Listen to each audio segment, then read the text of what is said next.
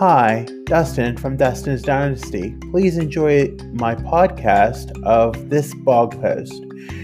For more information, you can visit www.dustinsdynastyusa.com or follow me on Facebook, Instagram, Twitter, YouTube, and TikTok.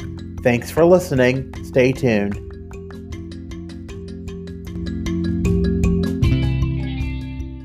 It can wait.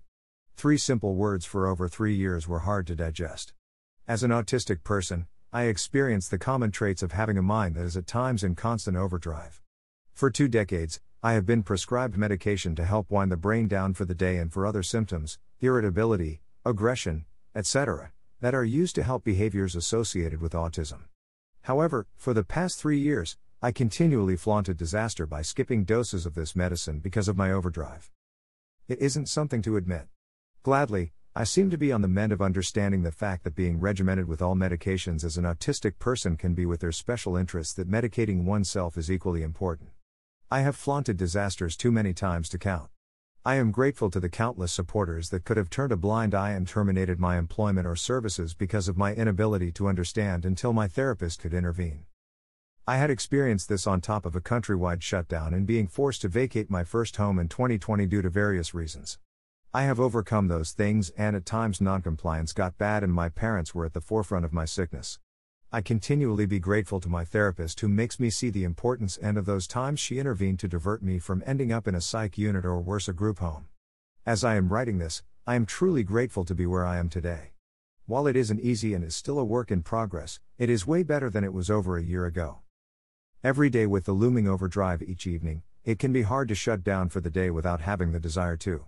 I am slowly accepting the fact that the medicine helps me more than hurts me, and that those things I continually fear that I won't be able to accomplish in enough time in the morning because of morning grogginess, etc., can wait.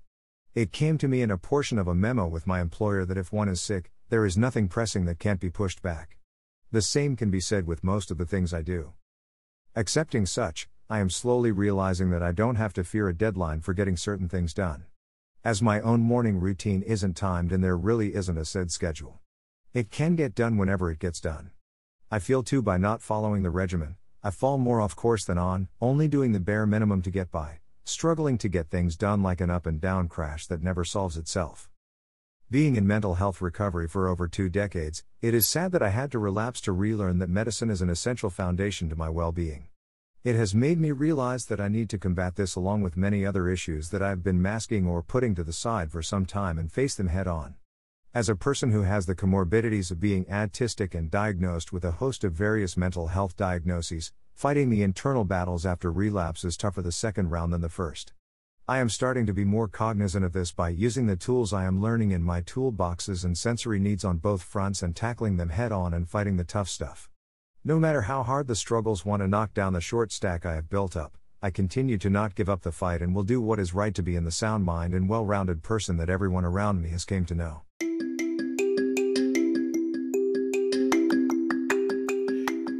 Thank you for listening.